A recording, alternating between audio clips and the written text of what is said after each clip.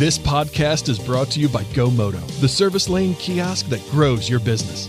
Want to increase revenue, improve the customer experience, and maximize service efficiency? Visit GoMoto.com to learn more. GoMoto.com.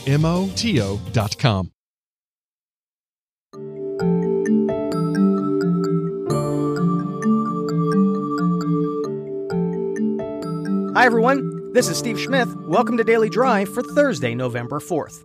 Today on the show, Oren Izir, CEO of Israeli startup Electrion, joins me to talk about what the company is doing to usher in a future of mobility where electric vehicles are charged wirelessly while on the move.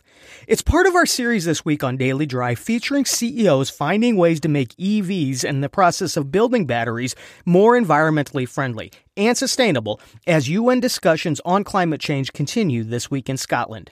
Izir believes in electric vehicles and the critical role they play in reducing emissions and other pollutants created by cars powered by gasoline. He also says that achieving those benefits requires infrastructure that is going to take years to build. Izir says building wireless charging capabilities in the roadways now is a faster pathway to building out a charging infrastructure and also a more aesthetically pleasing approach versus installing charging stations and suspending all of the cabling required to connect those stations to the grid. He also believes that over time, EV charging will go wireless, the same way smartphones are increasingly capable of charging wirelessly. Said another way, he believes all of those chargers that require the car be plugged in to charge will become obsolete. Begging the question, why the push to install 500,000 charging stations in the United States, particularly if the technology could be obsolete in 10 years? Electrion has pilots underway in Israel and Europe. For example, in Tel Aviv, the company is testing a 600-meter electric road along a 2-kilometer route between Tel Aviv University and a nearby train station. And in Sweden, they are testing electrified roadways for use in long-haul trucking. What other projects are underway, and what is the company learning from those? What plans does the company have to bring its technology to the United States? And how important is government support and advocacy needed to scale EVs and truly recognize the environmental benefit? We've caught up with Electrion CEO Oren Izir at the company's headquarters outside of Tel Aviv. Oren, thanks so much for joining me today on Daily Drive. How are you? Fine, thank you. Thank you for joining us. We have been talking about electric vehicles a lot lately on the show. Really excited about what we're going to talk about today. Why don't we start today's conversation? Can you tell our audience a little bit about Electrion and the work the company is doing around electric vehicles? Yeah, so first, what is Electrion?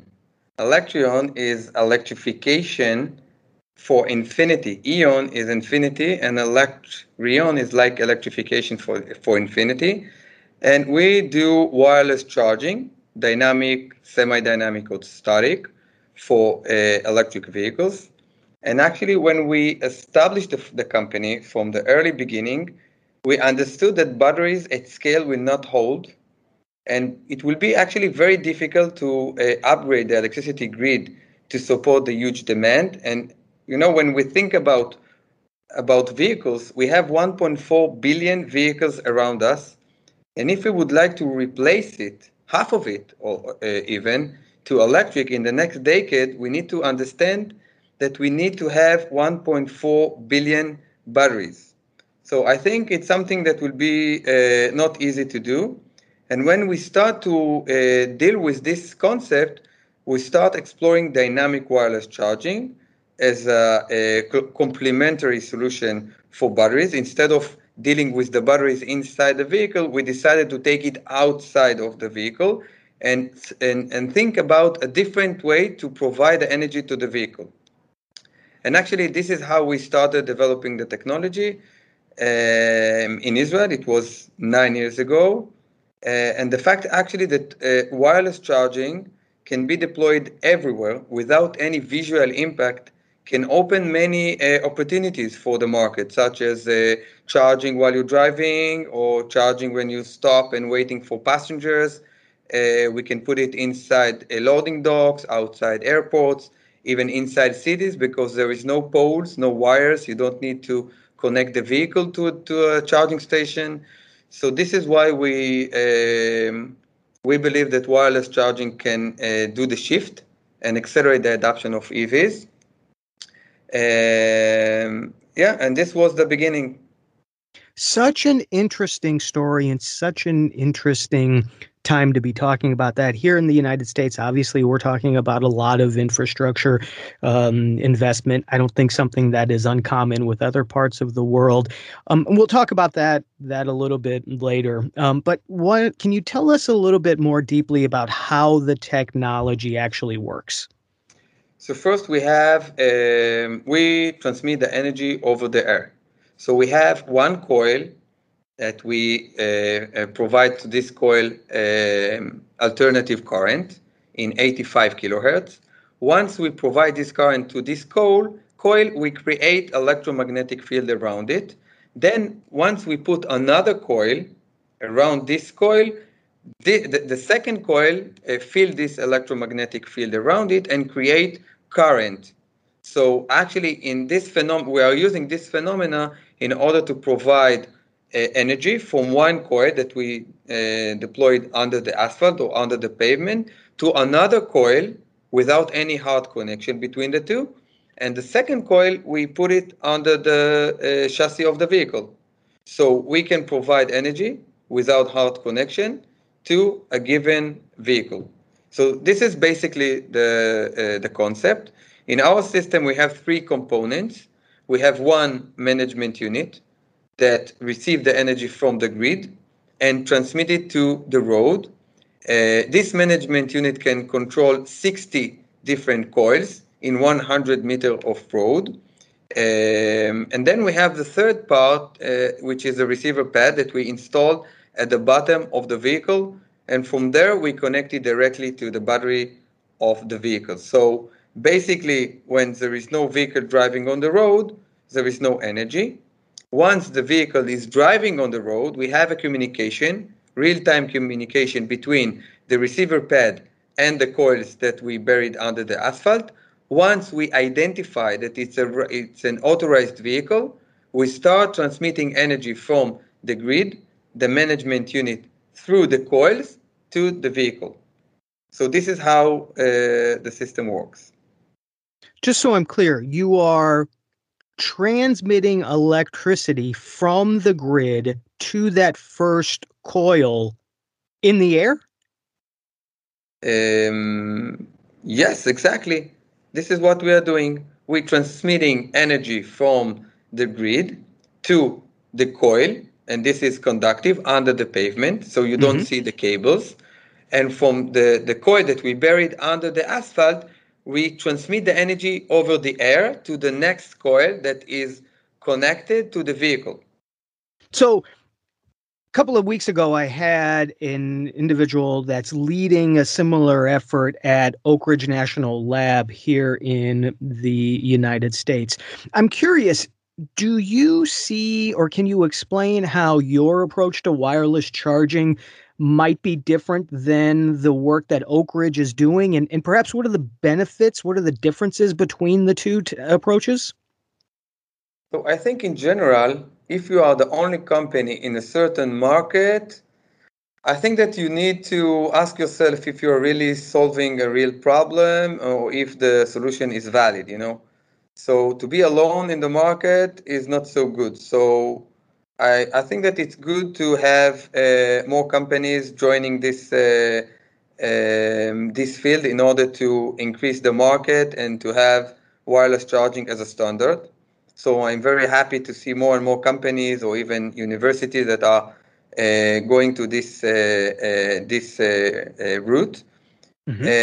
Actually, we are active in wireless charging for 9 years, and we are not the first company to start exploring wireless charging. So I think it's good to mention.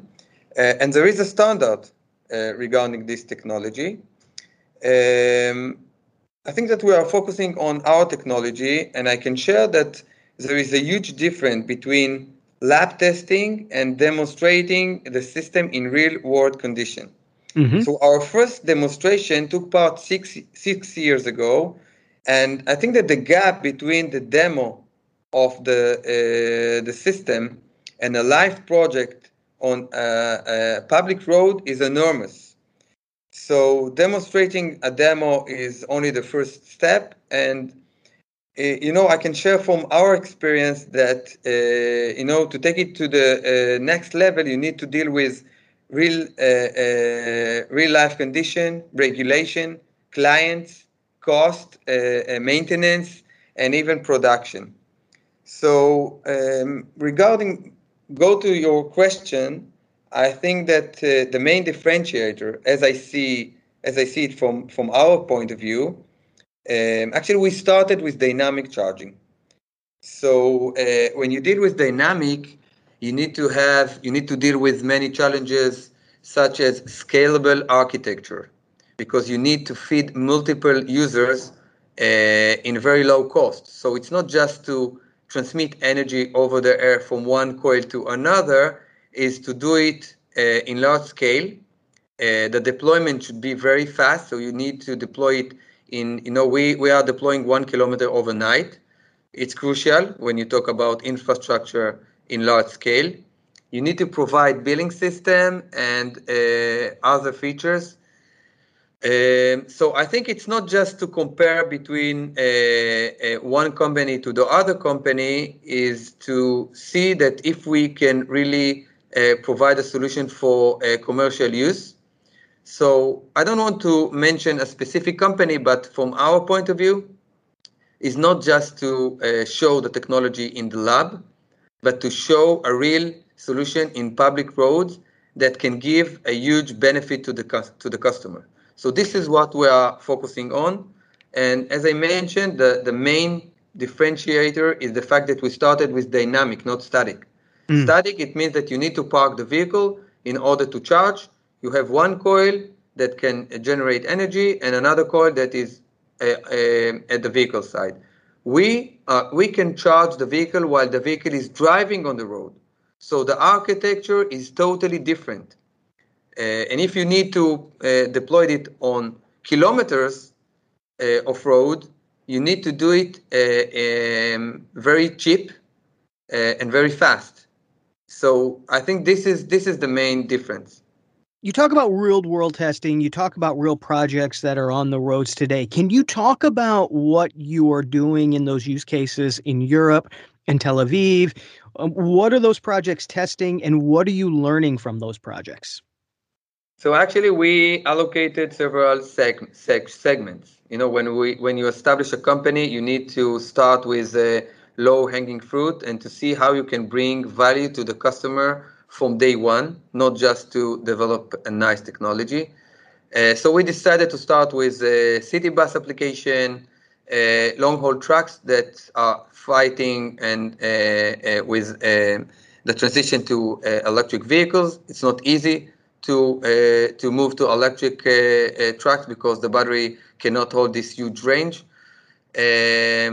So we have certain segments, and now we have 4 projects in operation in those segments. So in Tel Aviv, we have a city bus use case. We are driving a bus across Tel Aviv. We demonstrate a semi-dynamic use case inside the terminal when we can top up the battery once the bus finishes round trip and enters the terminal. We can top up the battery and increase the operation time and reduce battery size. In this project, actually, we electrified a section of a road in dynamic application, so we can show 2 different use cases, dynamic road and semi-dynamic at the terminal. I think that it was very nice, very successful pilot. So today we announced, I think 3 weeks ago, we announced that we are moving to a commercial project together with Dan Bus Company, our partner in Israel, and we are going to electrify 200 buses that will drive in Tel Aviv. We are electrifying the terminal, and we are going to support 200 buses. So this pilot brings us a commercial project, and I think that after electrifying 200 buses in Tel Aviv, we will show the world what a great benefit we can provide to this section. We have a project in Germany and in Sweden and in Italy. The project in Sweden is very interesting because we are electrifying a highway for long-haul trucks. So I think that we electrified 1.6 kilometer, which is the biggest or longest electric road system in the world. We are doing it in a city of Visby in Gotland. I think it's a crucial step in Sweden because Sweden has a vision to electrify highways for long-haul trucks. The vision is to electrify 2,000 kilometers by 2030. So I hope that we will convince that our system can be a good solution and a good fit for that. And in Germany, we are doing the same together with our local partners in Germany, EnBW, Volkswagen, and Vinci. And in Italy, we have a project with Brebemi, which is a toll road company. In this project, we would like to show how we can electrify a highway, a toll road, in order to provide service to the users that are using this toll road on a daily basis, mainly for last mile delivery trucks and long haul trucks, and maybe for passenger vehicles. So I think that what is interesting with our project that it will lead to a commercial project at the end. In Sweden, we have a huge goal to electrify 2,000 kilometers. In Italy, to move to electrify all the highway, all the toll road, and the same in Germany and in Tel Aviv. We'll be right back with more. Your service check-in process sets the tone for your customer's entire visit. Do your customers wait longer than 5 minutes to check in for service? Are your advisors presenting upsells to every customer every time? How often is the opportunity for trade appraisals missed? When your service drive gets busy, these inefficiencies directly impact revenue. Give your customers the option to handle the entire check-in process themselves. From appointment scheduling through final confirmation, all in under 2 minutes. Customers have the experience they want while selling themselves, which means your advisors are freed up to focus on profit-producing activities. It's a win-win for both CSI and your revenue. Introducing a smarter service lane. GoMoto is the self-service kiosk designed to grow your business. If you're ready to start increasing revenue, improving the customer experience, and maximizing service efficiency today, visit GoMoto.com. That's GOMOTO.com.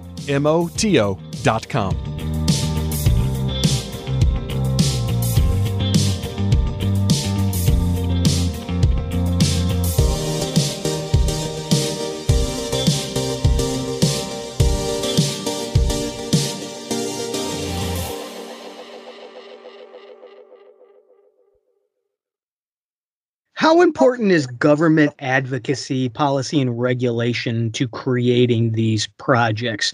And certainly overall the question, but again, I think here in the United States, we're at this crossroads, pardon the pun, of investments in infrastructure and regulatory environment when it comes to safety and clean energy and all of those things. When you describe these projects, how important was that government advocacy, that policy, that regulation?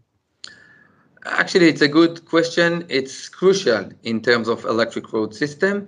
Electric road system has the potential to accelerate the adoption of EVs and help to reduce pollution and bring down emission in a national level. ERS is an infrastructure solution that can electrify all the vehicles in one shared platform. So once you have it on roads and users can use it, it will be possible to eliminate range anxiety, reduce battery size, and spread the energy across the whole day. But first, you need to have roads. And when dealing with this kind of disruptive technology in a national level, the government should take, I don't want to say crucial, but even to lead, especially at the beginning, and build the ecosystem to attract companies and startups and even to support them. And I think that Sweden, if you look at Sweden, It's a great example because they actually established a department. They called it ERS to investigate all the different technologies in this field and to support some of them. So I think that once you deal with infrastructure in a national level, and the impact could be reducing emission and radiation, I think that government has a crucial part. And we see Europe that a great supporter in ERS. If it's Sweden, Germany, now a week ago we saw a huge announcement in France to support ERS. They announced 200 million euros to support ERS in all kinds of projects. And now we see RFP from in Michigan to explore and to test ERS as a solution for autonomous vehicles. So I think that they have a crucial role in this part. There are world leaders from multiple countries in Scotland this week at the 2021 United Nations Climate Change Conference. I understand Electreon recently received some approval from the United Nations. Can you describe what that is and why it's important to your efforts? Yeah, so of course, if you have new technology, and I think that I mentioned that wireless charging is improving and we have a standard in place, so it's crucial if you want to move to the next level. We are working according to the standard, and we received, I think 2 months ago, we received, it calls R10. It's a component approval for our receiver pad that we installed at the bottom of the vehicle. It means that we can start having commercial projects. We can integrate our receiver pad on any electric vehicle, if it's aftermarket or if it's together with the OEM, the car maker. It means that we can start spreading the technology everywhere. So I think it's a crucial step to the company and for wireless charging as a solution. Couple of questions on infrastructure. When you talk about wireless charging and your vision to where it's going, do you believe that charging of electric vehicles will go the same way in some respects as your smartphone? Whereas we've gone from plugs to charge our phone to many are now wireless charging, either on your desk. Some cars come equipped with wireless charging for your smartphone. Are we headed in a path where charging your electric vehicle by plugging it in will at one point become obsolete? I think it's obvious, not to me, but I think that once you talk to someone from the industry, I think today it's obvious that wireless is the solution. I think that you can compare it to Blockbuster and Netflix. You want to charge anywhere without any need to connect the vehicle to a certain cable. You want to be flexible. You want to charge it if you're driving or if you park the vehicle in a certain street. If you go by, I don't know, Paris, Tel Aviv, New York, whatsoever, you don't want to see charging stations across the street. It's not so nice, containing visual hazards. So, and what about wear and tear? So I think that if you think 5 or 10 years from now, I believe that wireless will be the only solution for vehicles. I think that if you want really to, if we talk about scale, wireless is the only option, because I don't see cables and poles across the whole country. So I think that there is no other option. And if we talk about cost, the cost will be also the same. Wear and tear and maintenance is almost nothing, because you don't need to maintain the system. The system is under the ground, very safe. Mm-hmm. If you talk about weather condition, in a place where you have snow and a rain, cables will not hold. So I believe that wireless is the way to move forward, and it's a matter of time. So then what's your point of view? What's your opinion as, again, here in the United States, it's infrastructure, it's clean energy, and it's 500,000 charging stations or whatever the goal is. Why that focus? If we're talking about building infrastructure for the future, why are we building, or why is the plan to install all of these charging stations that, to your point, are likely going to be obsolete in the next decade? So first, it takes time, and you need to think why it takes time, because the solution is not perfect.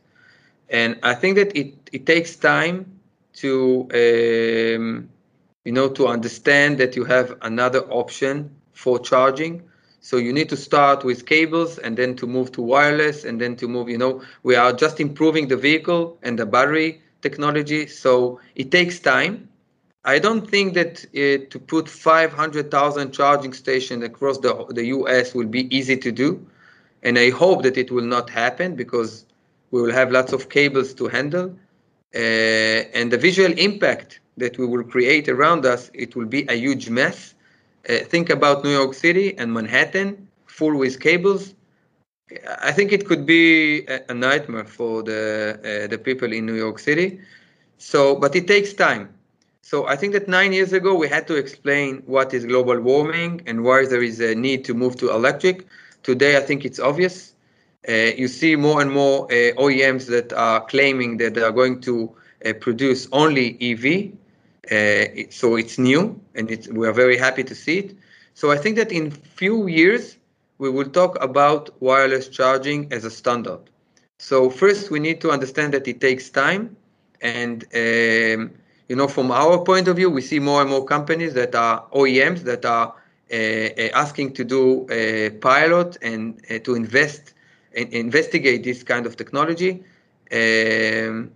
So we see the market growing to this solution, and in few years we will see more and more companies in this field. And I think the situation will change. We'll move to more wireless charging instead of